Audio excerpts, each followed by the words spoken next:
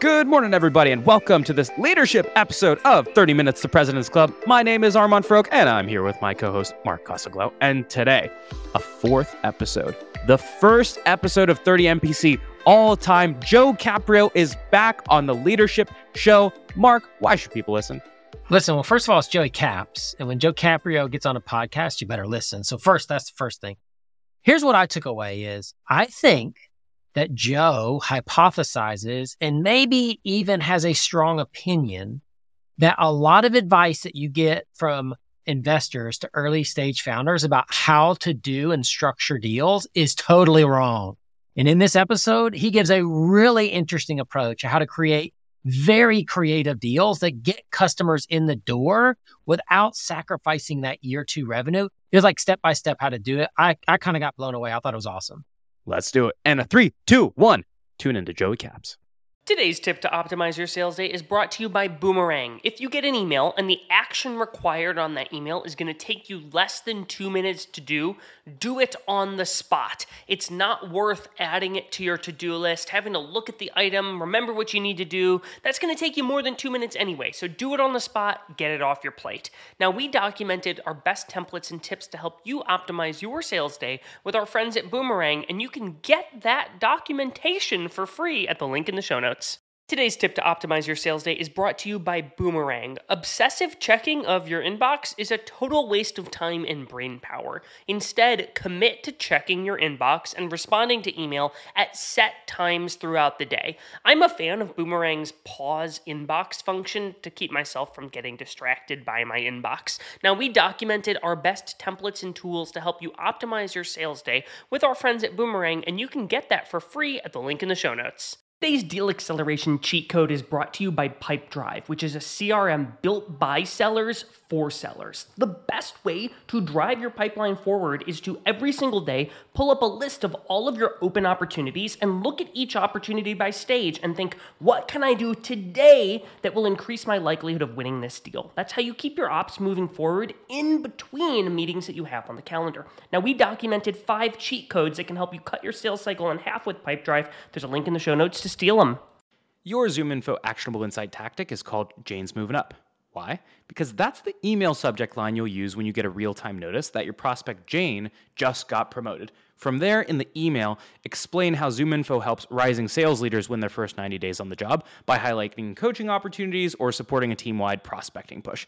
And you can try out this trigger-based email template for prospect promotion and 4 other scenarios inspired by ZoomInfo's go-to-market plays. Link in the show notes.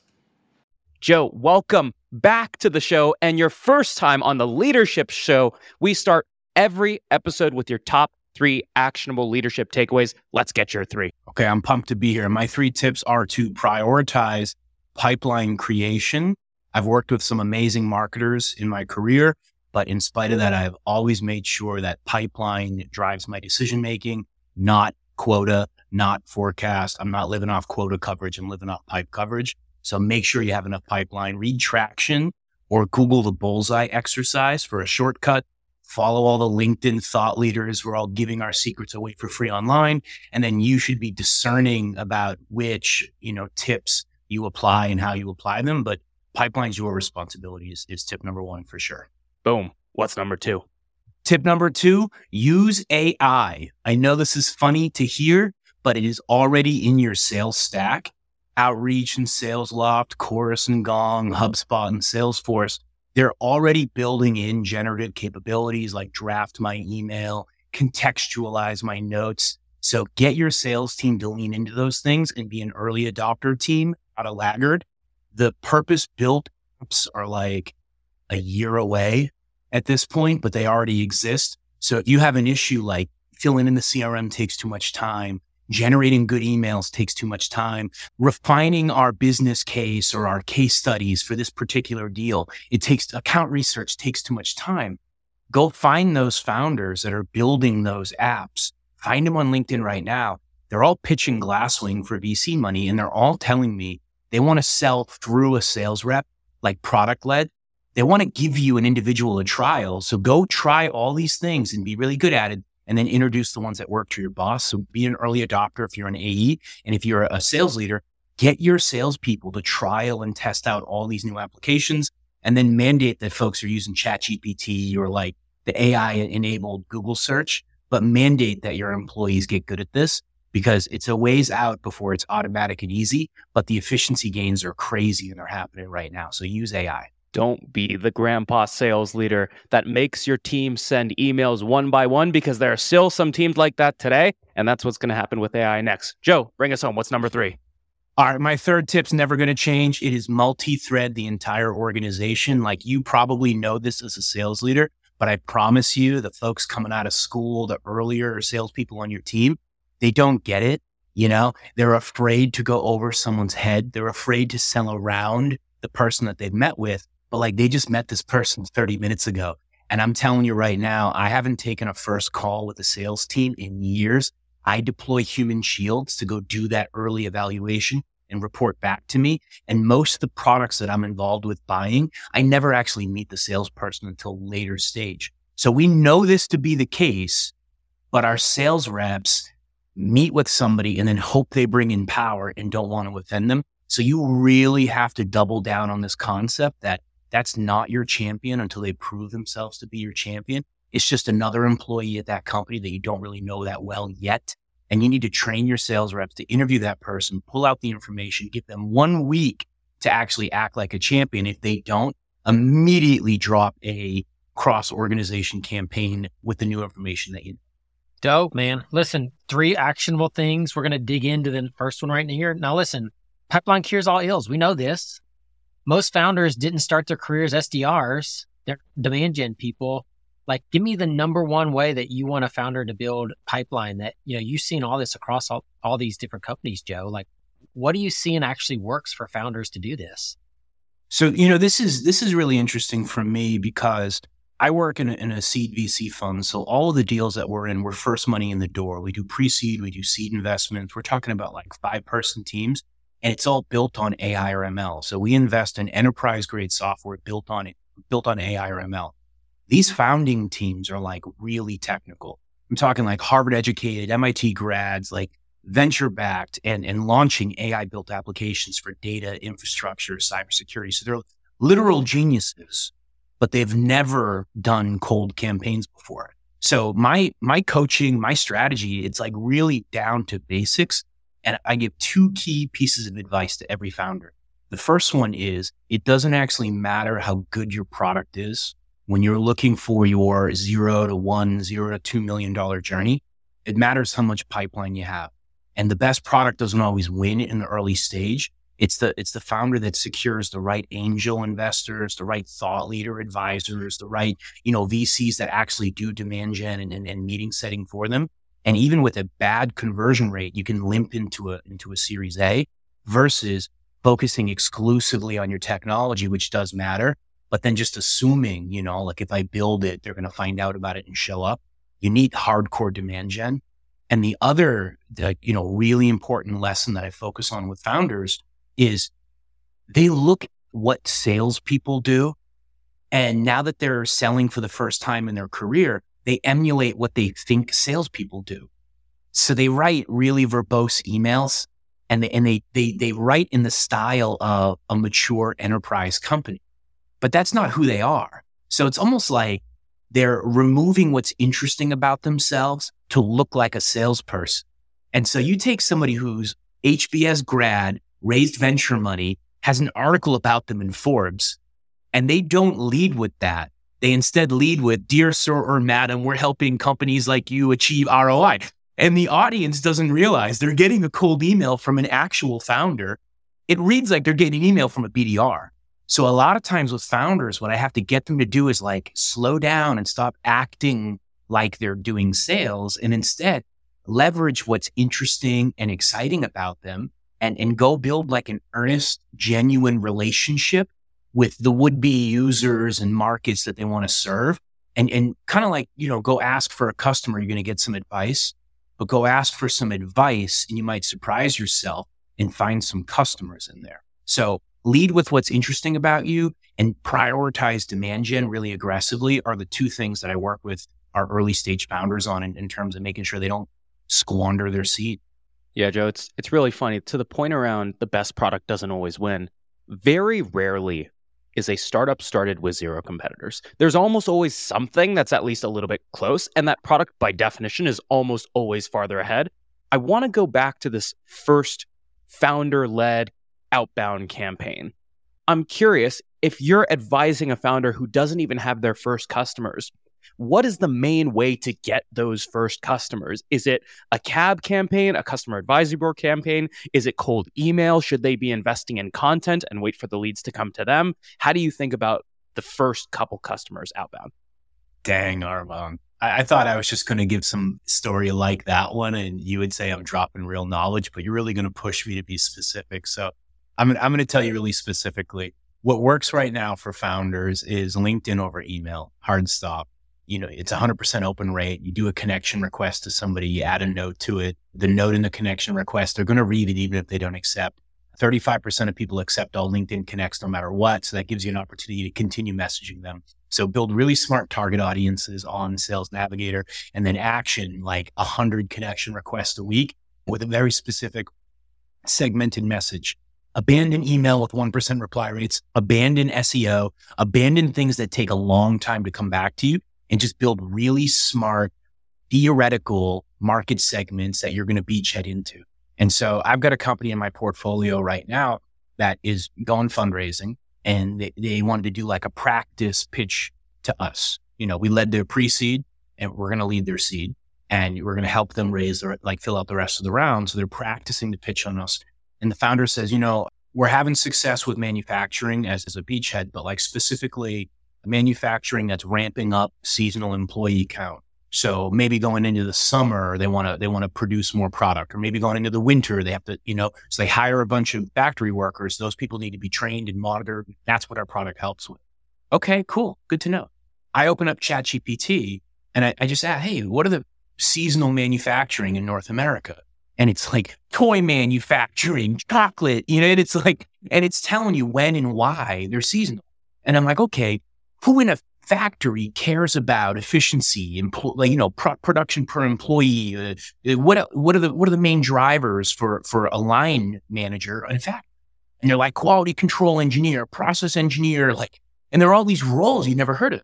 So I say, great, I've got 10 industries, 20 companies per industry. I've got 4 roles per company. Move that over into Sales Nav, and it's literally 1,500 humans now. On one sentence, we're having success with seasonal factories. So you can literally just kind of take a hunch and build out 13 weeks worth of outbound, and then drive real net new meetings based off this theory you have. And the conversation's not, you need to buy my product. No, the conversation's like, here are my credentials. Here's what I'm building. Here's my funding. Here's why I'm legitimate. And here's why I want to devote all of this education and money and desire into your role and your day-to-day problem. And I'm looking for friends. Damn, that's a hell of a lot better of a sales meeting to take than some sales rep trying to hammer you and buy the product. What you just laid out, this is what I'm thinking if I'm a founder, is that's going to take me a few hours to figure out my ICP, a few hours to get it loaded in Sales Nav. I'm going to constantly have to find stuff. All these messages are going to take time to write, 20 hours a week towards building my pipeline, and I'm not running the company. So Joe, tell me how to blow that mindset up if you're a founder.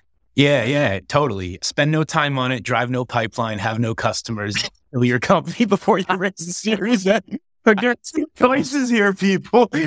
Do meetings or let your company die on the vine. You don't have a freaking choice. So now it's a matter of how can I spot the most time-consuming pieces of this and then outsource, automate, whatever, those pieces. And so a lot of times what I do is I have a full-time BDR that works for me here at Glasswing Ventures, and I deploy her into our companies. And so she's supporting 6 of our companies right now doing outbound for the founders there. I then, I use that to kind of teach and wean the founder off of my BDR. And we either hire from Oceans, Prep for Prep, the Mom Project, these really mission-driven female employee workforces or underprivileged community workforces. And we tap them and we hire interns, EAs, entry-level employees to support a founder. So I've got one company called Oceans, which will refer Sri Lankan employees, full-time employees. It's $35,000 for a full-time employee. just like half the price of the BDR, but they're doing full-time work. And it's like, English speaking, like tech enabled. Or for prep hires, kids from the inner city, there's like, as they're in college, but like they're testing really well. So they've got like a, underprivileged neighborhood workforce of kids that are going to graduate and command $100,000, $200,000 a year jobs in 6 months, but they're still a college senior, so you can work with them, right? Or just use automation. Like, I use Phantom Buster on LinkedIn. I use ChatGPT, like I mentioned. And, so some combo of like robots and entry level, second nation employee forces. And, I didn't spend much launching Reprise. I'll tell you that much. $800 to Sales Navigator and like, 20 hours a week to a college intern. And we were at $1 million in revenue. So you could do this. Mark, I'm curious. You had the opportunity to sell from the very, very, very early days. And my guess is when you were early at Outreach, closing their first deals, it wasn't just Mark versus the universe reporting back what was happening in the market to a CEO. So did you have a similar motion to what Joe's describing as it pertains to how you sold with a CEO? Was it different and your CEO didn't want to be involved at all? How did you balance that first sales hire and CEO relationship in the early days? So listen, I sat in the very beginning, from about 4:30 to 7:30 p.m. Eastern every day, 4 days a week, at my kids' gymnastics practice in the parking lot, pirating Wi-Fi and doing Zoom calls to close the first couple $100,000 of Outreach stuff. So that was me doing that. Manny was doing a lot of the messaging and talking and evangelizing and fundraising and all that in separate non-sales conversations. And when we would kind of swap notes on what was working and what wasn't working and how were we doing it. I will say though that here's something that I think elevated us as sellers and set the sales culture the right way at Outreach, which was we had a game Manny and I played called Laptop Closed. And laptop closed meant how long can you keep your laptop closed in a meeting before you have to show the product to get a signature? We would just hold out on showing the product as long as we could, just have the real conversation about pain and how we solve it and explain what Outreach was. And both of us got pretty damn good about closing deals without even ever showing the product. Then we brought the team in. We started saying, listen, laptop closed, like if you got to show the product to sell it, then you're not selling it. And then we can just figure out somebody that can show the product and collect dollars. That's not what we need to do here. So that was a huge thing that we did. But I would say I remember we did our first $25,000 deal at Outreach. And it was just so happened to be at our first little offsite. There's 3 or 4 reps there. This is a deal I've been working for a long time before we hired anybody. Manny's on it. We're doing the closing call in front of the team and most of the rest of the company just to get everybody pumped about this huge first deal. And Manny says, and we'll give you every user for free for $25,000 forever. And I was like, no. And that's when we kind of formally moved Manny to the CEO role and out of founder-led sales. Mark, when I joined Chorus, right? I don't want to get out of school here, but when I joined Chorus, man, they had famous logos. I couldn't believe it when they started saying we had 70 customers at the time, but they were like juicy customers and the revenue was under $1 million total. And I was like, these things don't foot, right? These things don't make sense. And I looked in there and they had ELA, Elasticsearch, enterprise license, right? Across every user for free, $5,000 for the year. And, I joined the company, we were on a couple of them, 3 months away from renewal. And I drew that short straw where I had to call someone, introduce myself. I'm the new sales leader at Chorus. And I wanted to meet you before your renewal. Your price, everything's great. We love you as a customer. You're going to go from $5,000 to $125,000. But the good news is that represents a 30% discount off our list. Hey, and I think this actually gets us to a good point, talking about founder-led sales. Joe, what are you telling people around all right, I got those first founding customers in here. I'm going to have to give them some commercial leeway because we're buying something that's unknown versus when do you transition to hey, we have a pricing sheet. We got to stay somewhat close to it. How do you help people navigate that part of it? Probably not before you have product market fit.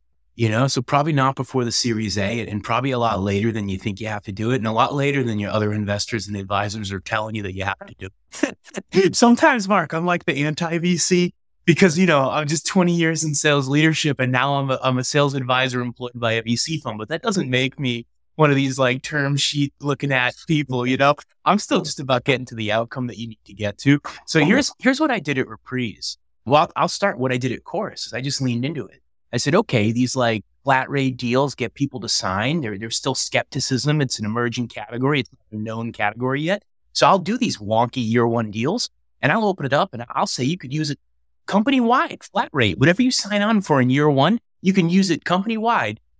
But 6 months into the first year, we review your usage. And 9 months into the first year, we sign year two's deal.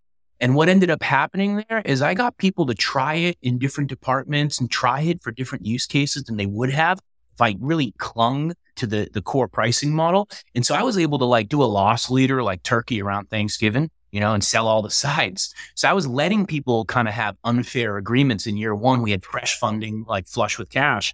And then I was tripling, 4Xing, contract values in year two. So then when I launched Reprise, I was just honest with people. I don't know how this category is going to price. Is it per seller? Is it per, demo we create, like per unit, per usage, per employee? Like, how are we going to price it? So I'll tell you what, I know my price point's $50K. I was launching $50K and I did my first 6 deals at $50K a piece. And so I'd say $50K flat rate. I don't care what happens in the product that's flat. And then halfway through this agreement, we're going to figure out our pricing model and I'll come back to you and we'll negotiate year two. And that actually worked really well too, because people taking flyers on like, it's not a proven product yet, but they're like taking it. It's almost like a paid experiment in year one. They want to know their exposure is capped. So flat rate is sexy to a buyer of a $0 to $2 million product. Like flat rate is sexy to someone testing a new idea out. And that encourages them to open it up to new users and get new eyes on it. And it almost like presets the renegotiation for year two. So remove the fear from getting the deal done, enable massive viral expansion of use, and then pre-secure like an eye-to-eye genuine renegotiation. You're kind of kicking the can down the road and you're not like setting your price in year one, but you'll get more deals done and they'll grow faster. And ultimately, I think it's more revenue. So lean into quote bad deals, especially as a founder, for you, I could do this, right? And get some like weird favors in exchange. Like they speak on a webinar, they give you a case study, stuff like that. So wheel and deal as a founder, wheel and deal, right till the time the board tells you they're going to remove you if you keep wheeling and dealing. Well, I think there are 2 pieces of this that you guys have both pointed out. And it all comes down to when you're doing founder-led sales, you don't want to lock in before you actually understand where this product and this business is going. So when you talk about the laptop close game, right? The reason you don't show demo early on is oftentimes at Pave, they would be talking about a problem that we wanted to solve in 3 months. We were like, oh, shoot, that's where our product needs to go. And that was actually the juicy problem that we needed to pull us into product market fit. And so we were huge fans of the no software sale, because the product that we had today, the moment we were in demo, there were only so many things we could show them. There were only so many problems we could solve. But without the demo, we could solve any problem in the freaking world. And we certainly did. And it drove our engineers crazy. But that pulled us into product market fit. And then to your point, Joe, I think of the first 100 deals that we sold, maybe 5 had any sort of rate card that mapped out future year pricing. And it was a very juicy renewal cap at most. And the reason is year one, I'm going to give you the sweetest deal in the world, right? The sweetest deal in the world. And year two, I'm going to keep you with the product, not with the contract. So if you're overcomplicating these 3-year, 4-year, 5-year deals, I see these like early stage sales teams trying to sign these like 4-year deals. You don't even know if this product is going to exist anymore, guys. What are you doing? Yeah. Armand, I used to keep a Slack channel open to your point about not really knowing what product market fit is in early stages. I'd get on a call with somebody and I'd say, hey, like we've raised some money. We're exiting stealth mode this winter. Right now, I'm just kind of getting feedback from your job title. So let me kind of like talk you through what we're building here, riff with you. And I want to know, like, is your industry a good industry to beachhead? Is your role the right user? Like, am I explaining this problem right? Help me out. Give me a pre-half hour. And that's the context of a lot of my early sales pitches when I launch a company. So I get on the call and not, do you want to buy this? But can you help me identify if I'm building this for you or someone else? It's a much more interesting conversation to have. People like that. And in that conversation, they say, Joe, like, I don't need your product here now, but you should have called me at my last company because insert scenario, insert dynamic, insert whatever. At that industry, at that company, at my last job, we had this problem. You should have called. And so I'm taking all these meetings, not to close every deal I talk to, but to walk away and go, seasonal manufacturing, or whatever, like the new aha might be. And then I get to work and I go generate 50 meetings in that cohort. And I go, Armand, I was talking to the role at company 2 weeks ago and they said something interesting. And that's why I reached out to you. Can I validate that at your industry, your segment, that exists? And now again, I'm actually going for a close here. I'm doing an actual sale where I'm like, I believe you have this issue. If so, can we, I'm really going with like customer testimonial led, like second generation prospecting. You look like a deal of mine, but it's more like you look like a deal this prospect described. And again, I'm a founder, I'm venture backed, I'm about to launch. I just want a friendly chat. Should I launch with you? And so again, even though now I'm going for deals, I'm still doing that friendly, affable, I'm a venture backed founder. Isn't that interesting?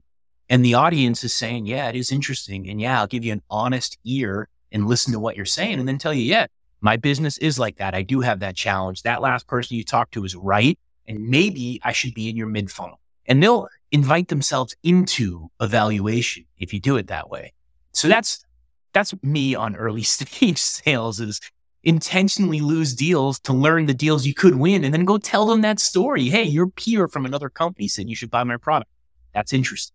The conversations are the value though, right, Joe? Like that's the thing is early stage, the conversations are the value. The wins will follow good conversations.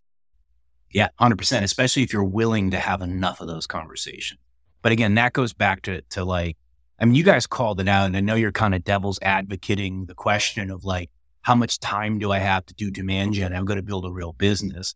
And it's like, I don't care if you manually send emails or pay someone to do it. I don't care if you actually write like deep, thoughtful content or you use ChatGPT to think, I don't care how you get this done. But the reality is like, you're going to need a couple of hundred conversations, like a couple of hundred actual logos to show up on a Zoom meeting with you for you to generate 20 customers. You know what I mean? Like if you think you're going to convert more than 10% when industry, like best practice win rates in this business are like 25%. And that's with a company that has a fully mature product and understanding of their target market and great collateral to support a well-trained sales team. And they're converting 25% of deals. So if you're going to come out here with an MVP, with no SOC 2, like no reputation, no demand gen, nothing, and think you're going to convert more than like 5 or 10% of your conversations, you're nuts. So how will you have 300 meetings in the next 18 months? Right? Like that's the only question you have to ask yourself, not will I do it, but like, how will I do it? Otherwise you're going to fail. I know how. How? You use AI, which gets us to your second point, Joe. All right. So listen, I just did a post yesterday. It has almost 1,000 likes now, well over a couple 100,000 impressions, and where I talk about some new AI tools that I've heard that are just like, I think really going to make a big impact on the sales function.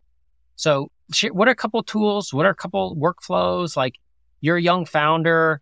What would you kind of do to get started with some AI stuff? Because you say you got to jump in the AI pool. Don't like dip your toe in, like go ahead and jump in, right? Yeah.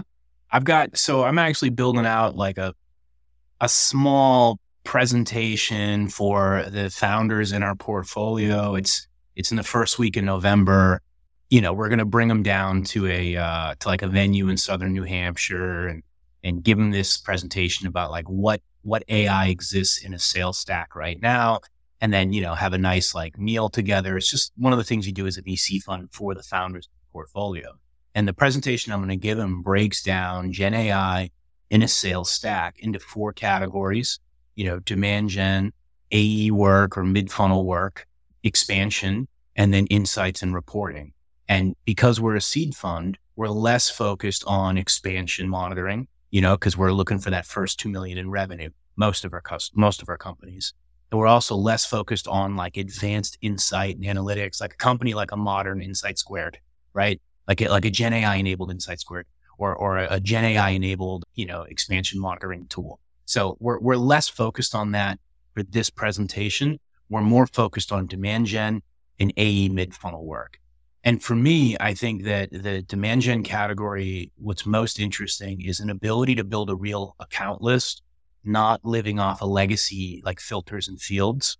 So like we graduated off SIC codes 2 decades ago, and we've never really replaced it. Like I want this type of business with this nuance and these details.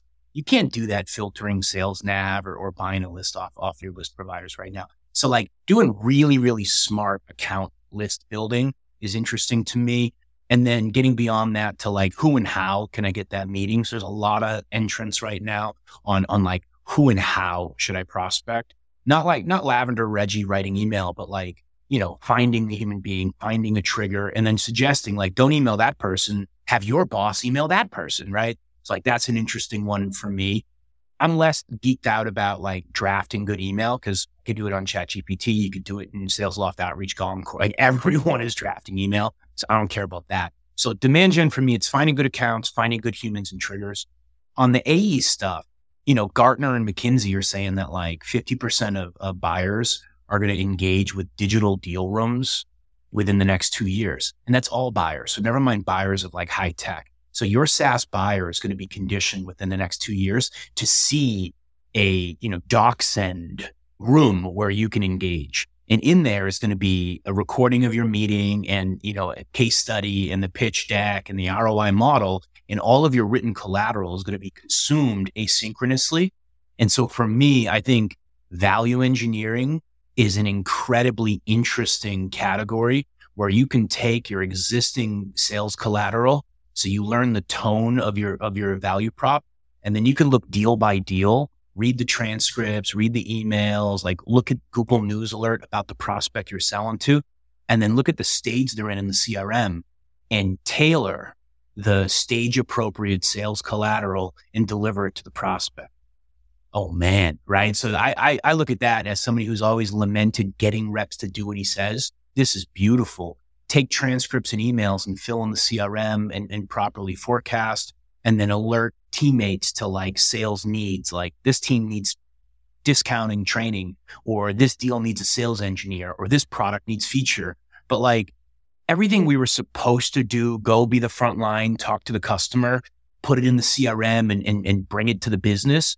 We don't do that as salespeople. And with Gen AI, it's going to happen. So all of that like mid-funnel collaborative closing deal stuff, anything you could do with Google News, transcripts and email exchanges to help the business and the rep win deals and win more deals. Oh man, am I excited about that stuff. So I'm in like a really interesting, like, buffet of really, really interesting sales tech with this explosion of Gen AI. It's like, it's a crazy time to work at an AI focused seed VC fund. Like it's very, very enjoyable right now. Unbelievable. Well, Joe, a round 4. Unfortunately, even though it is your 4th round on 30 Minutes to President's Club, it is not 40 Minutes to President's Club. So we have to call it a show with our final question. And the final question is, Joe, what is one thing that a sales leader, or maybe in this case, a founder running a mini sales team, what is one bad habit that a sales leader should break, stop doing immediately that would make every revenue organization in the world a little bit better? Stop sending campaigns before you manually clean your list. Do not send Dear Sir, do not send Joe rocket ship, do not send emails to salespeople that work for your competitor because you didn't take the time to just purge the list. Look at the first 20 people on the list. And if you're not 18 out of 20 are a match, you have more filtering to do to get your list right. Stop sending embarrassing emails. This is a rant to myself, by the way, Armand. I've enjoyed the public rant, the rant to yourself, and everyone hang on for a 60-second recap coming up soon. Cheers. This actionable tactic on selling to power is sponsored by SalesLoft. Don't start from zero when a champion introduces you to power. Explain the 3 to 4 priorities you learn from the champion, but then ask them to validate what's really important to them or what we missed. And we partnered with SalesLoft to give you a whole bunch of talk tracks on selling to power. The link is in the show notes. Today's deal acceleration tip is brought to you by Demandbase. If you want to save a ton of time as a salesperson and be more relevant, I recommend you prioritize your prospecting by those prospects who are showing buyer intent. It'll keep you from making a bunch of noise and reaching out to folks who aren't in market, and instead you'll reach out to folks who are in market. Now, we built a bunch of templates to help you prioritize, accelerate, and win with Demandbase, and there is a link to those wonderful templates in today's show notes.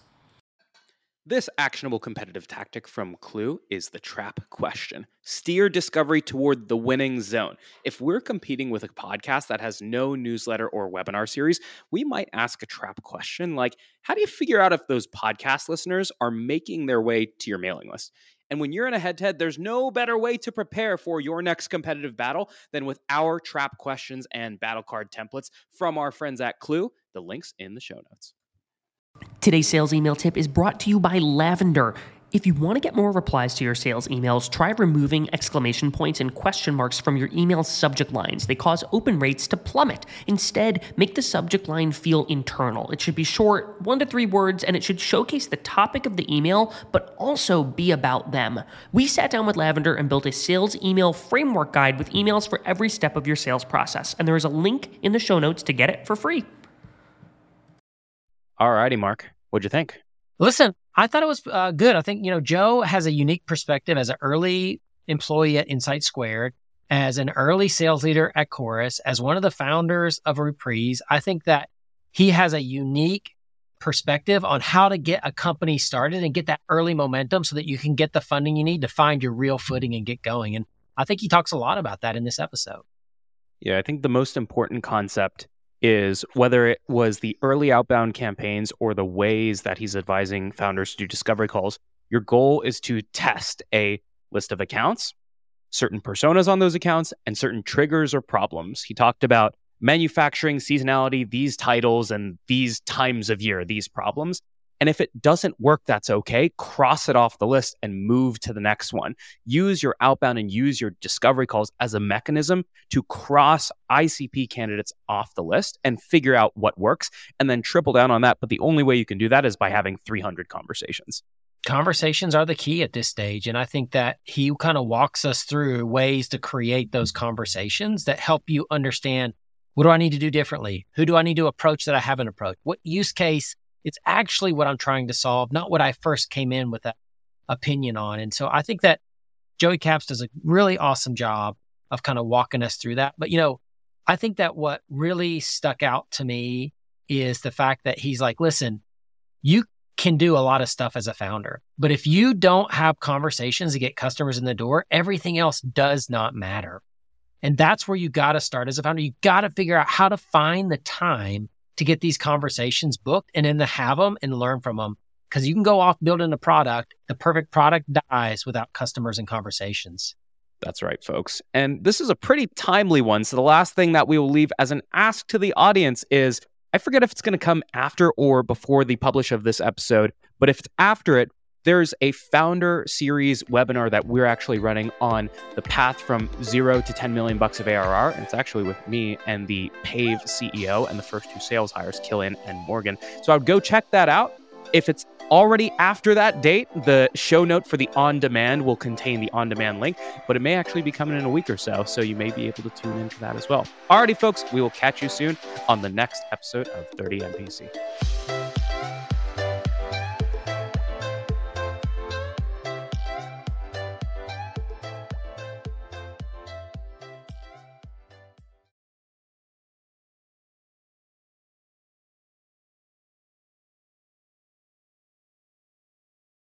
Today's tip to optimize your sales day is brought to you by Boomerang. Obsessive checking of your inbox is a total waste of time and brain power. Instead, commit to checking your inbox and responding to email at set times throughout the day. I'm a fan of Boomerang's pause inbox function to keep myself from getting distracted by my inbox. Now, we documented our best templates and tools to help you optimize your sales day with our friends at Boomerang, and you can get that for free at the link in the show notes. Today's deal acceleration tip is brought to you by Demandbase. If you want to save a ton of time as a salesperson and be more relevant, I recommend you prioritize your prospecting by those prospects who are showing buyer intent. It'll keep you from making a bunch of noise and reaching out to folks who aren't in market, and instead you'll reach out to folks who are in market. Now, we built a bunch of templates to help you prioritize, accelerate, and win with Demandbase, and there is a link to those wonderful templates in today's show notes.